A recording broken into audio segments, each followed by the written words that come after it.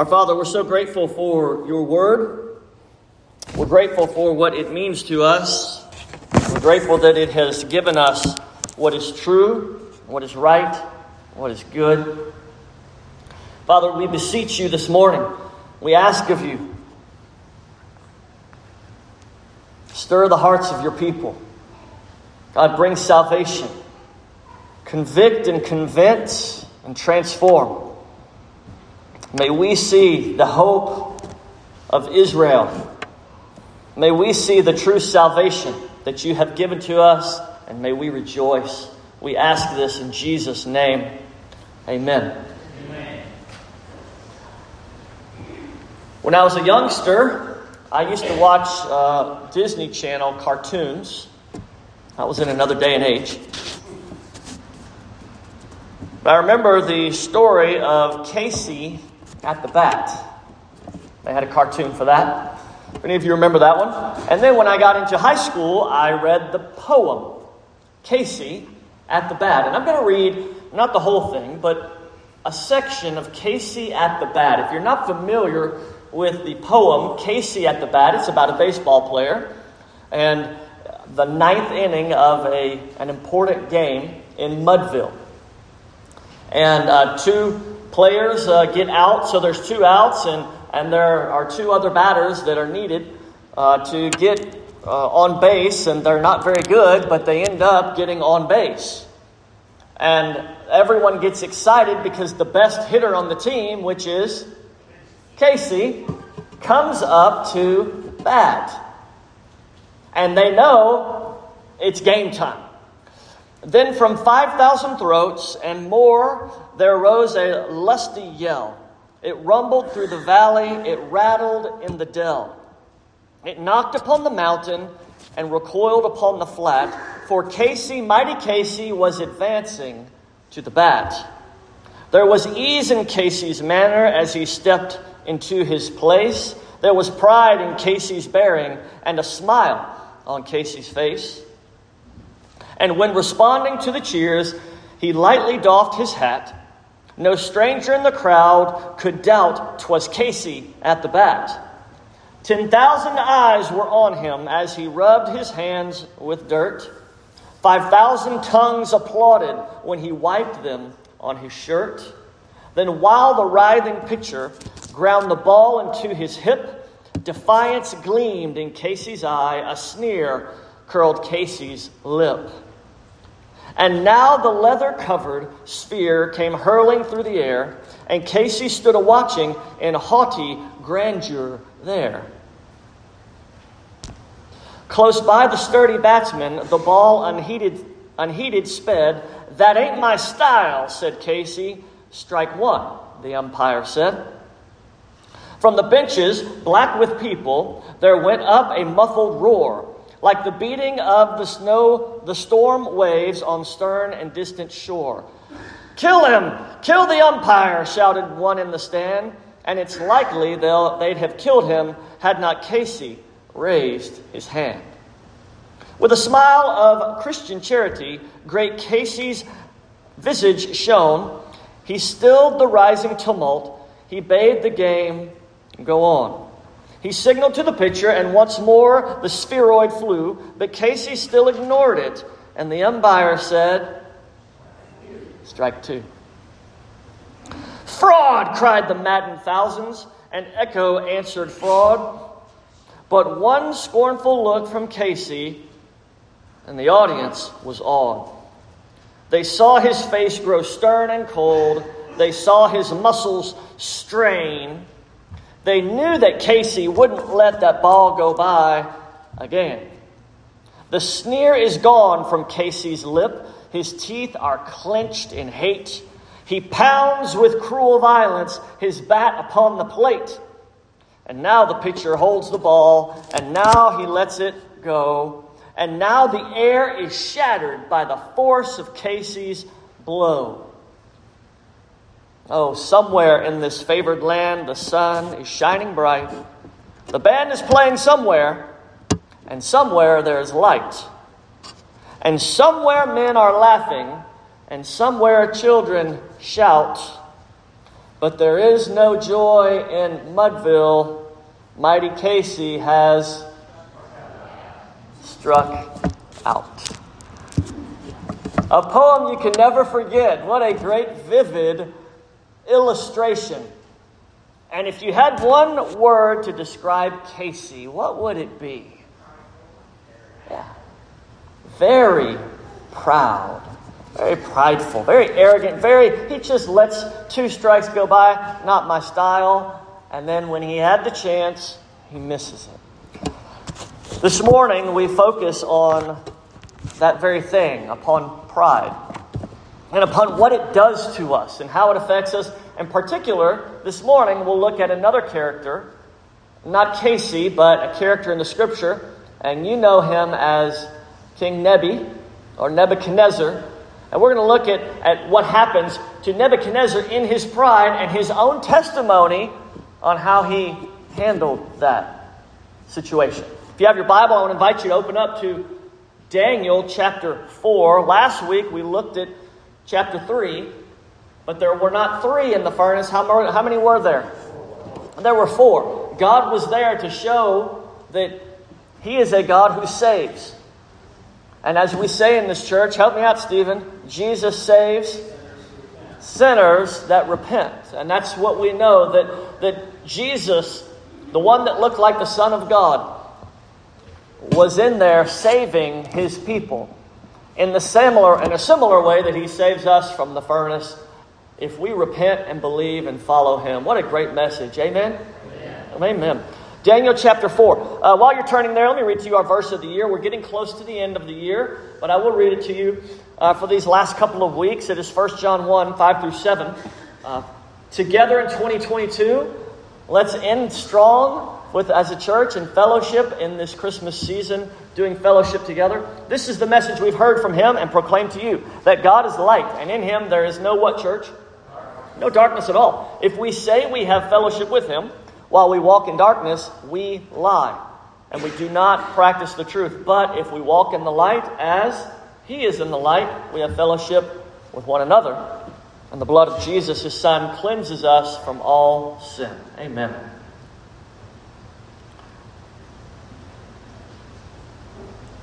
Daniel chapter 4. As we think of Daniel and what we've learned so far, just the last few chapters at least. Chapter 2, we learned that God reveals. And remember, that was the revelation that there was going to be an eternal kingdom. That there was a statue, that the rock, not formed by any human hand, came and destroyed every other kingdom that it hit. And that rock, we know, is who? It's Jesus, and He established a kingdom that would endure through all of the ages. Jesus is the hope of the ages. Amen. That was chapter 2. Chapter 3, He rescues.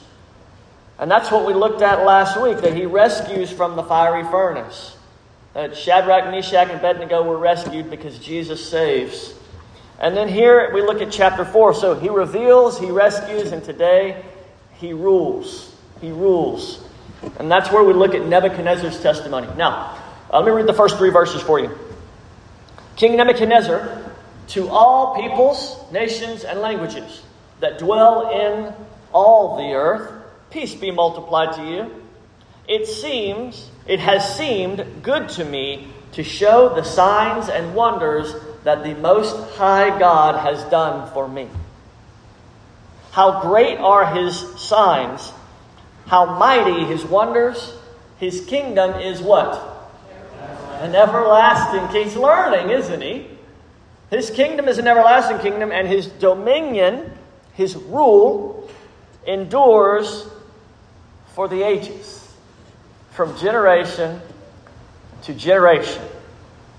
Now, this is Nebuchadnezzar, and this is a preface to his story.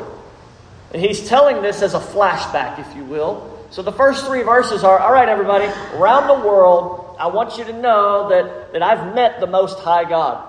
And the Most High God has shown me in signs and wonders these great things that have happened.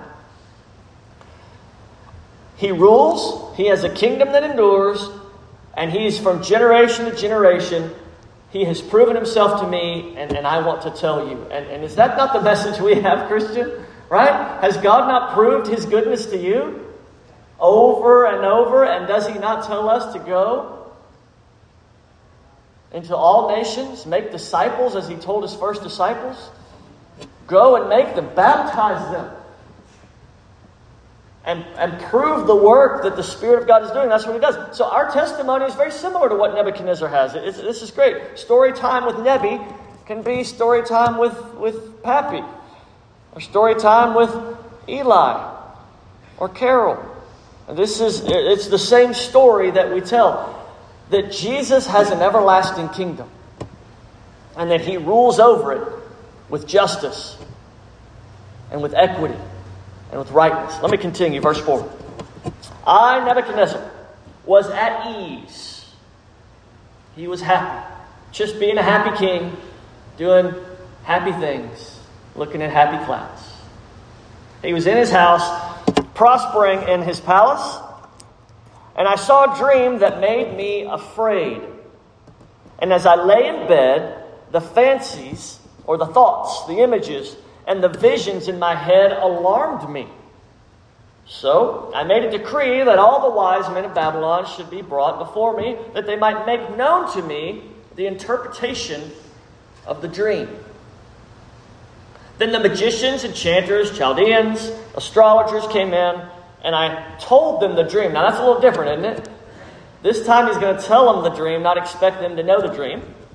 Then I told them the dream, but they could not make it known to me its interpretation. So a couple of things here. Nebuchadnezzar's happy, and then he has a dream. Now, I had a dream this week. I told my family about it. It was very disturbing to me. And my dreams are not very detailed. It's kind of like me. I'm not very detailed. But I was driving around in the mountains, and then I ran into this swamp in the mountains. And then my car sunk in the swamp, and I made it out, but I'm in the middle of nowhere with nobody around me.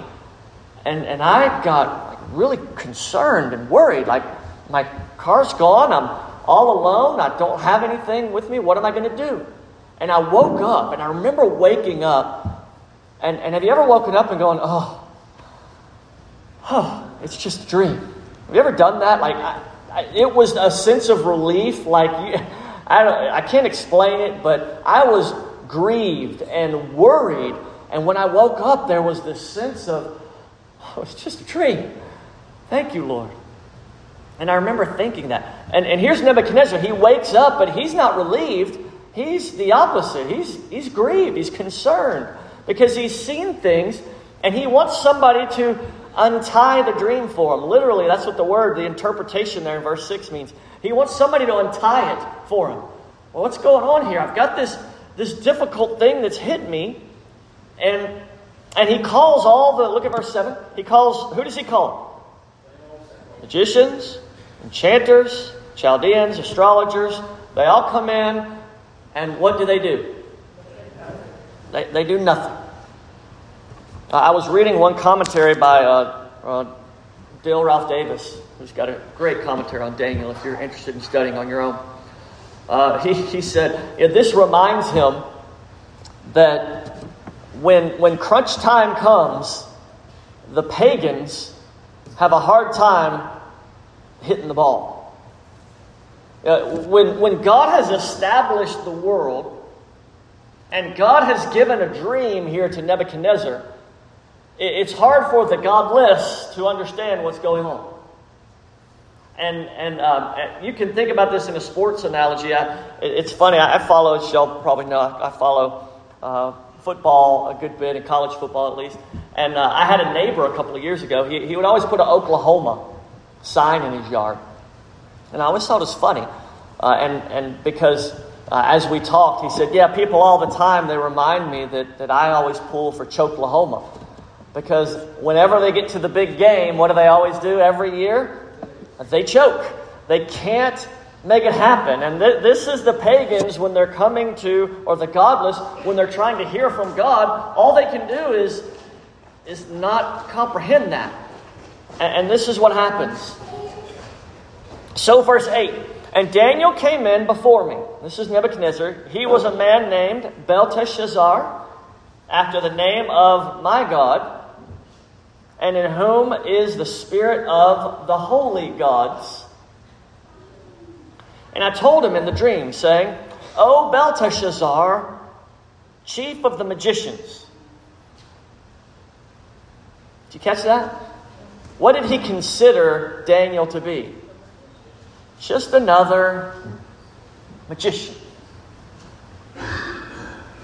Because I know that the spirit of the holy gods is in you, and that no mystery is too difficult for you. This tells you a little bit about his state of mind, doesn't it? He believed that there were many gods and that they were all peers in doing their things, and Daniel was a part of knowing all of the gods. He said, and that no mystery is too difficult for you, Daniel. Tell me the visions of my dream that I saw and their interpretation.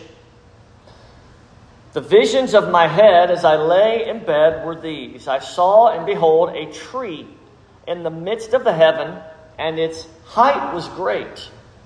The tree grew and became strong, and its top reached the heaven, and it was visible to the whole earth. Its leaves were beautiful, and its fruit abundant, and in it was food for all. The beasts of the field found shade under it, and the birds of the heaven lived in its branches, and all flesh was fed from it. I mean, it sounds like a Bob Ross painting, right? Everything's great. It's happy. We've got a big tree. Everything is great. And this is, as we'll see, this was the state that Nebuchadnezzar was in. He was in a happy place. He was doing what he needed. Now, do I need to remind you, if y'all are familiar, anybody familiar with the 7 ancient wonders of the world? One of them resided in Babylon. You know what that was? The Hanging Gardens. Exactly. Thank you. The Hanging Gardens, Peyton reminds us, were, and I looked at some pictures and renditions, and they were magnificent. It was, I mean, if you enjoyed plants and stuff like that, the images they had of the Hanging Gardens of Babylon were just fantastic. Plants everywhere, just a beautiful city. And the interesting thing about it is, Babylon is in the middle of what? Of a desert.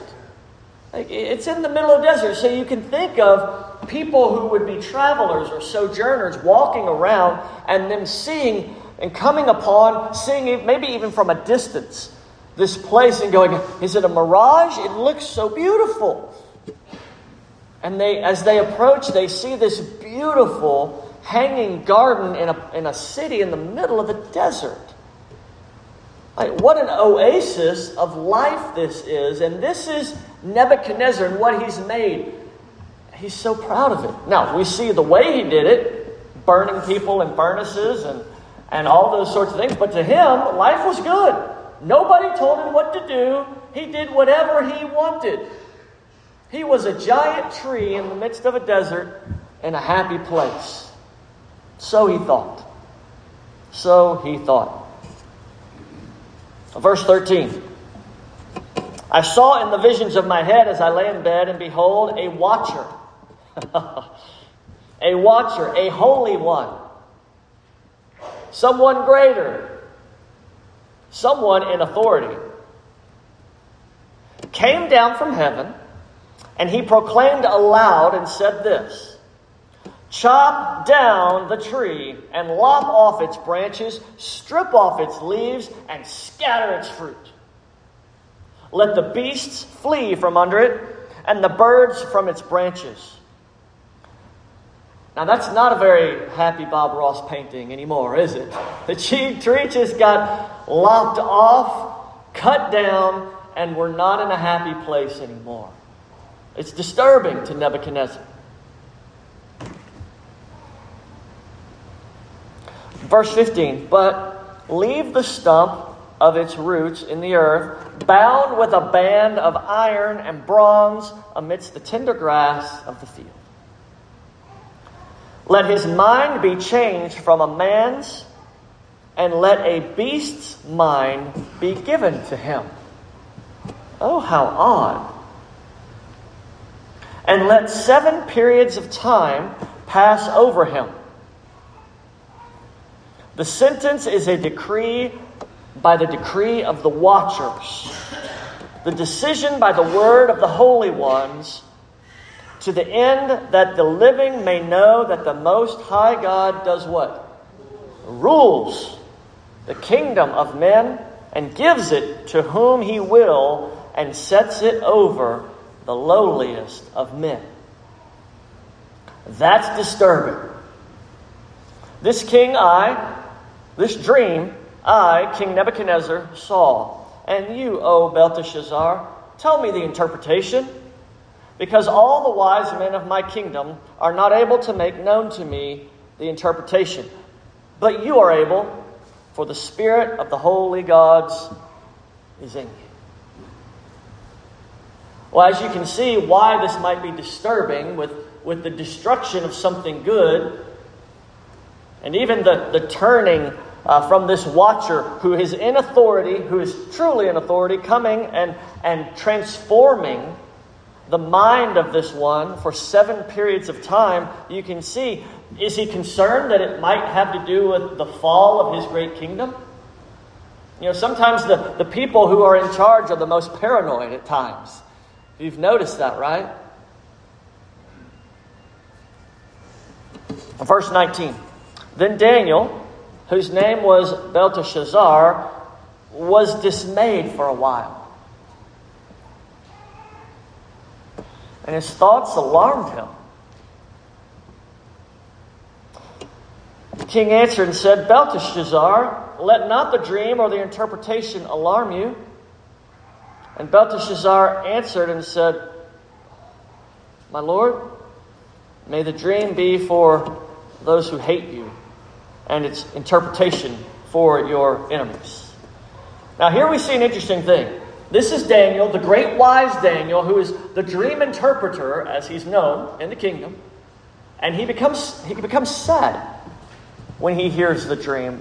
Why is he sad?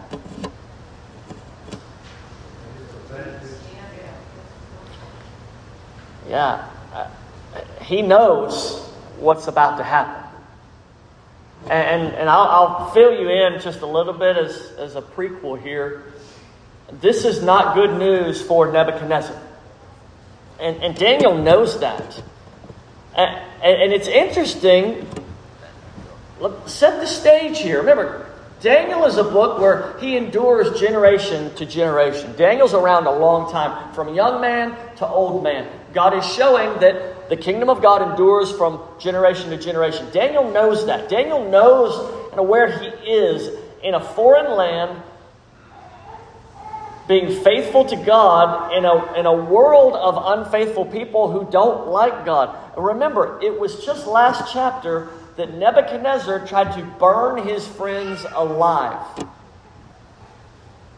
Anybody tried to burn your friends alive? Stephen tried to burn me alive once. And I still like him. This is a man who should not be well liked by Daniel, right? I mean, he tried to burn his friends. But Daniel, when he hears the word, what is he? He's not happy that the guy that tried to kill his best friends has bad news. Is that not weird to you?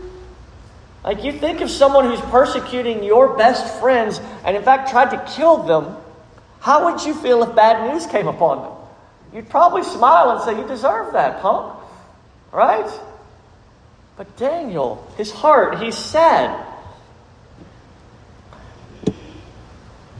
This is strange. I don't know if you've ever thought about that, but it's so odd. And here's what I'm gathering. This is like, and we studied the story of Stephen. Remember Stephen? He was the first what, Jeff? We studied that, the first martyr in church, in the book of Acts. First martyr, Stephen. And what did he say as they were throwing stones at him? Father, forgive them. Don't hold this sin against them. Stephen's heart was so gracious towards those who were killing him in the moment. That's not natural, is it?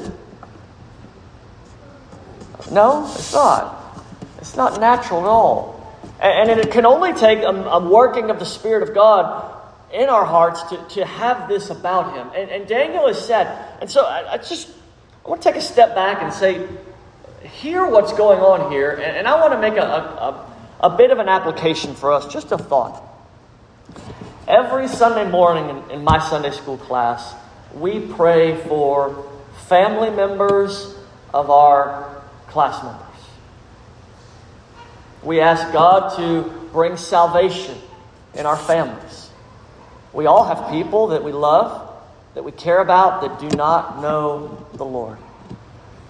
They're not people that have tried to kill us or our friends, but we love them. And our hearts are broken for people. We talked about some young men in the class who used to be a part of our church. Ones we talked about last night, Tyler, that my heart breaks for. We prayed for them this morning. People not walking in obedience to what God has for them. This is the heart of someone who loves God. And you say, well, why? And here's my theory behind that. A true Christian, someone who believes and knows God, as Daniel did, as Stephen did, and hopefully as you and I do, we know the grace that God has poured out upon us. In other words, we know where we were. We know how lost we were. We know what type of person we were. And when we look at the grace of God and see the redemption and the kindness that He showed us, not to give us what we deserve, but to give us life and hope and victory. And when we look at those around us that don't have that, we wish and hope and pray, oh God, I hope and pray they see the same thing that you've done for me. And my heart is broken. As I prayed this morning at this altar right there, about 50 minutes ago, God, save souls. Bring people to a knowledge to know who you are. That you are God who saves sinners that repent. Because you died. You were buried. You rose from the grave to give life to all who will believe. This is Daniel's heart. Now, I've taught you as a church the definition for the word love. I like to go over it. We might have some guests here this morning who don't know the definition of love. So, church, can you share with our guests and maybe newcomers, what is the definition of love?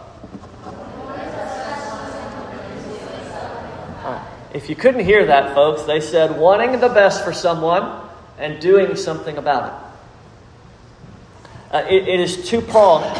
It is twofold. It is wanting the best. It means there's a desire to want to help or want somebody to have the best circumstances they can. And secondly, it's not just wanting that. It's not just feeling nice to someone. It's wanting the best and then doing something about that.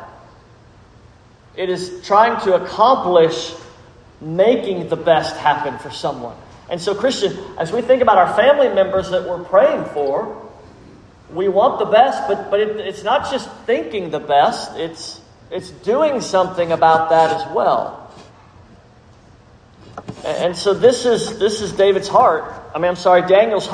Daniel's going to say, all right, King, this is bad news, but I want you to watch.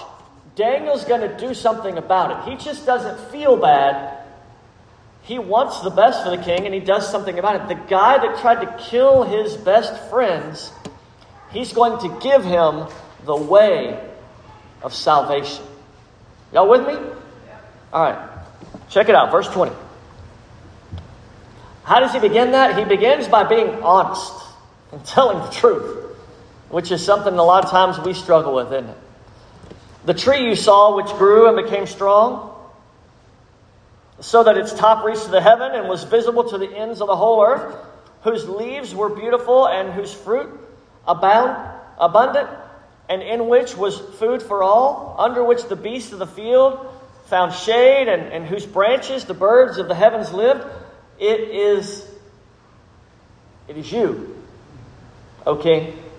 You're the tree, who have grown and become strong. You're the best hitter on the team, O King. Your greatness has grown, and it reaches to heaven, and your dominion to the ends of the earth. My, how the Lord has blessed Nebuchadnezzar. And not merely for his sake, but to demonstrate his power. His kingdom is eternal. He saves sinners that repent. We've seen the reasons that God is using Nebuchadnezzar, and he's given him these great blessings in order to reveal these things. God doesn't just do things arbitrarily or let things happen. God ordains all of history with purpose, and he's showing purposefully who he is and what he does. I am the ruler. I save those who seek after me. That's what God is doing. He's using Nebuchadnezzar for those purposes. But that's not it. God is going to and does give, but God also does do what? He takes away. That's what Job said. The Lord gave, the Lord takes away, but what? Blessed be the name of the Lord. Verse 23. And because the king saw the watcher, the overseer, if you will, the one in authority, a holy one, coming down from heaven and saying, chop down the tree and destroy it, but leave the stump of its roots in the earth, bound with a band of iron and bronze in the tender grass of the field, and let him be wet with dew of heaven, and let his portion be with the beasts of the field till 7 periods of time pass over it. This is one of those things where Nebuchadnezzar knew and was troubled, and now he gets the truth from Daniel, who's willing to tell him this is going to be bad. This is the interpretation, O king, verse 24. It is a decree from the Most High God, which has come upon my Lord the king, that you shall be driven from among men, and your dwelling shall be with the beasts of the field. You shall be made to eat grass like an ox. You shall be wet with the dew of heaven, and 7 periods of time shall pass over you. Most believe 7 years, but whatever it is. Until you know that the Most High rules the kingdom of men and gives it to whom he will. There is purpose in all of this. Essentially, Nebuchadnezzar is going to become like the mind of an animal. He's going to act like an animal, eating grass in the field, sleeping in the field, and the wet with dew is, when does dew happen? It happens at night, in the mornings. That's sleeping out in the field. You're going to turn into an animal, Nebuchadnezzar. The highest tree in the field that gave all of these resources, help, love, all of these things to people, you are going to become less than human. In the words of Casey at the back, O king, you're going to strike out. You're going to be the bane of Mudville. You will be greatly humbled. Why, church? Because God has a purpose in all of this. God is humbling Nebuchadnezzar because what will he know? Look at the end of verse 25. Till you know that the Most High rules the kingdom of men and gives it to whom he will. You know, sometimes the Lord humbles us. He certainly humbled Nebuchadnezzar for us to realize how great God is. Can anybody agree to that?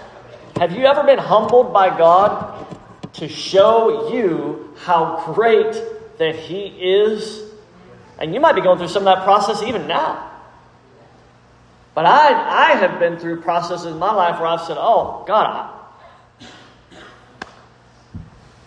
I recognize, Lord, now. I recognize the frailty by which my kingdoms, my life holds together. You are God. I have been times in my life, I have been on my face before God, prostrate, saying, God, you are mighty. You have humbled me. Thank you, O God. I now see the might of who you are. You know, folks, that's truly describes that salvation experience that we have, doesn't it? You ever been in a place where you thought, I'm so little and God is so big? You ever been in a place where I am so sinful, but God is so holy. I need His grace and His saving power. Have you ever been there? That's where we meet God, is what Jesus said, blessed are the poor in spirit. It's where we're humbled to know the greatness of God and who He is. If you've never been there this morning, I invite you, go before God. Learn who He is. It will humble you greatly and bring you to a place where you will respond like Nebuchadnezzar does. I want to tell the world, God is the Most High God. God is the Most High God. I serve Him, and as we in the new covenant and the hope of the ages has come, His name is Jesus, and we proclaim Him and we worship Him. That is where we are, Christian. Verse 26. And as it was commanded to leave the stump of the roots of the tree, your kingdom shall be confirmed for you from the time that you know that heaven rules. Again, who rules? Heaven rules. God rules. And you are going to realize that you're the biggest, baddest dude in all of the land. But you're going to be stumped and turned into less than human. But you're going to realize that I am ruling from heaven. Therefore, O king, let my counsel be acceptable to you. Break off your sins by practicing righteousness, and your iniquities by showing what? What had he just done? Had he shown mercy to Shadrach, Meshach, and Abednego? No. And this is what Daniel does so great. Therefore, O king, let my counsel be acceptable. Break off your sin. In other words, what's the word we use today? Repent, Nebuchadnezzar. Break it off. Turn around. Change your ways. Start showing mercy to the oppressed, that there may be perhaps a lengthening of your prosperity. If God is gracious and kind, He may restore you. He may lengthen your prosperity. But if you don't repent, He's absolutely not going to. And there are stories in the Bible. We think of Hezekiah. If you remember Hezekiah, he got a lengthening of his days when he was supposed to die. And God granted him that. Remember Uzziah? God said, you're going to be judged because you went in and he did the censer before God, and only the priest was supposed to do that. And he got proud and arrogant and said, well, I'm the king. I can do whatever I want. God would judge him. Pride. What does Proverbs 16 say about pride? If you don't have it, look at Miss Stacy's got it up there. Pride goes before what? Destruction. And a haughty spirit before a fall. If you let two strikes go by because they're not your style, there's a great chance that one you get won't be the one you need. Nebuchadnezzar learned that lesson. It is better to be of a lowly spirit with the poor than to divide spoil with the proud. Do y'all believe that? Y'all really believe that? You know how many compromises people make in order to not be with the poor?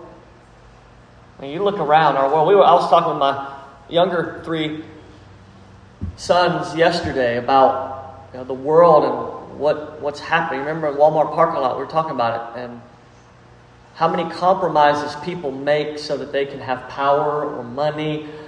and it ruins other people, and urge them to consider the decisions you make, because the Bible says, if we believe it, it's better to be off with a lowly spirit with the poor than to divide the spoil or celebrate with the riches of the proud. That's what the Scripture says. Do we believe it? James says it like this.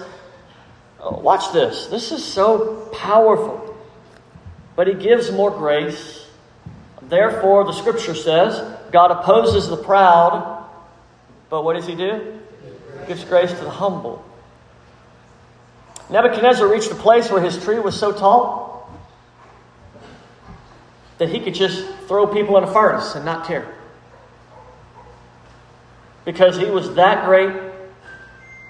And God is calling him to recognition to his mind. That's not the way it works. That's not what is right and good. And in fact, that's really more like an animal than it is a human. God did not create humans in their purest sense to be domineering overlords that injured others. God made us to be a blessing and a channel of his goodness and grace to other humans. Right? I mean, that's the kingdom of God. That's the kingdom of heaven that we live in, is that God has called us to love and to sacrifice for others, to help others. And that's the picture here. Hey, Nebuchadnezzar, you're more like an animal in the way you're acting. What do animals do? They eat other animals. They kill people that come on their territory. That's what they do. And Nebuchadnezzar, that's what you've become.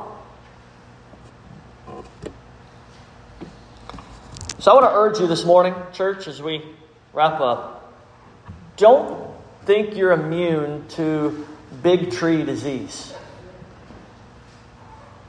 Don't think you're immune to Casey syndrome.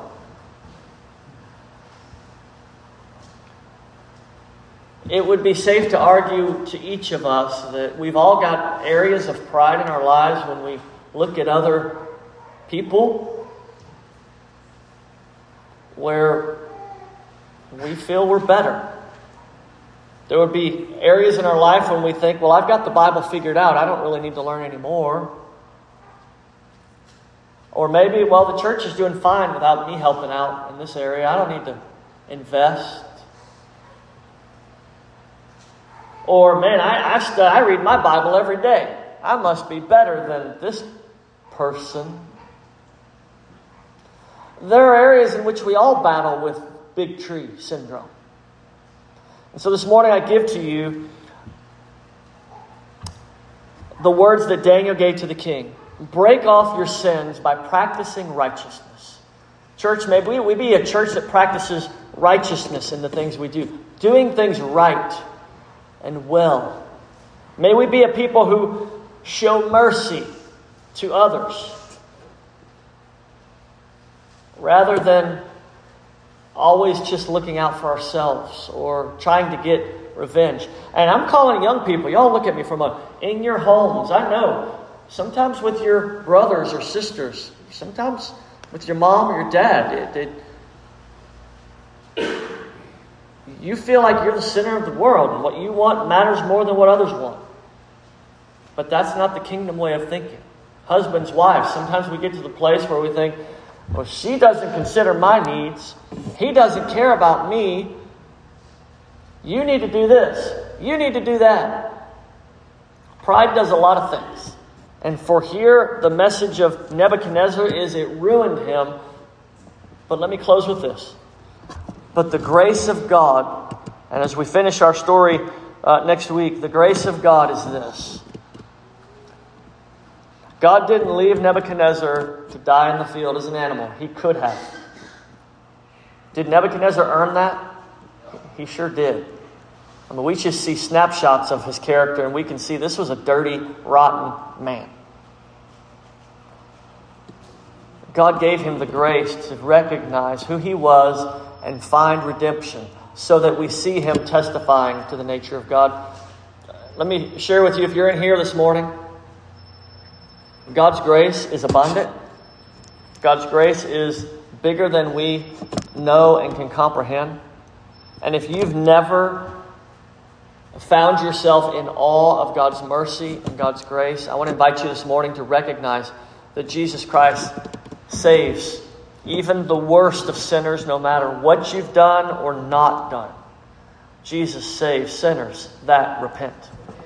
And if you will repent of your sin this morning and cry out to Jesus to save you, and say in your mind or pray in your heart, Lord, I am willing to give up my life, to give it to you, and enter into your kingdom and do things your way. I repent of my old way. I want your way. Jesus will receive you with open arms into the kingdom, transform you, and keep you as a child of God, living like a child of God for the rest of your days, and then for all eternity. He died on the cross for your sin. He was buried to prove that he was dead, and then he rose from the dead to give anyone who would believe in him new life and life everlasting. In this church, in the scripture, it's called being born again. It's called being regenerated. It's called coming to life spiritually. Will you affirm that today? Would you come to know the Lord Jesus Christ? Jesus Christ saves sinners that repent. For the rest of us, what areas of pride do we have? God may humble us. Do we need to deal with things in our lives? Are we arrogant? Are we proud? God is a God of grace. He forgives you, sinner. Let's go to the Lord in prayer. Our Father, we're grateful for who you are. We're grateful for your salvation. We love you. We trust you. Save souls today. We ask this in Jesus' name. Amen.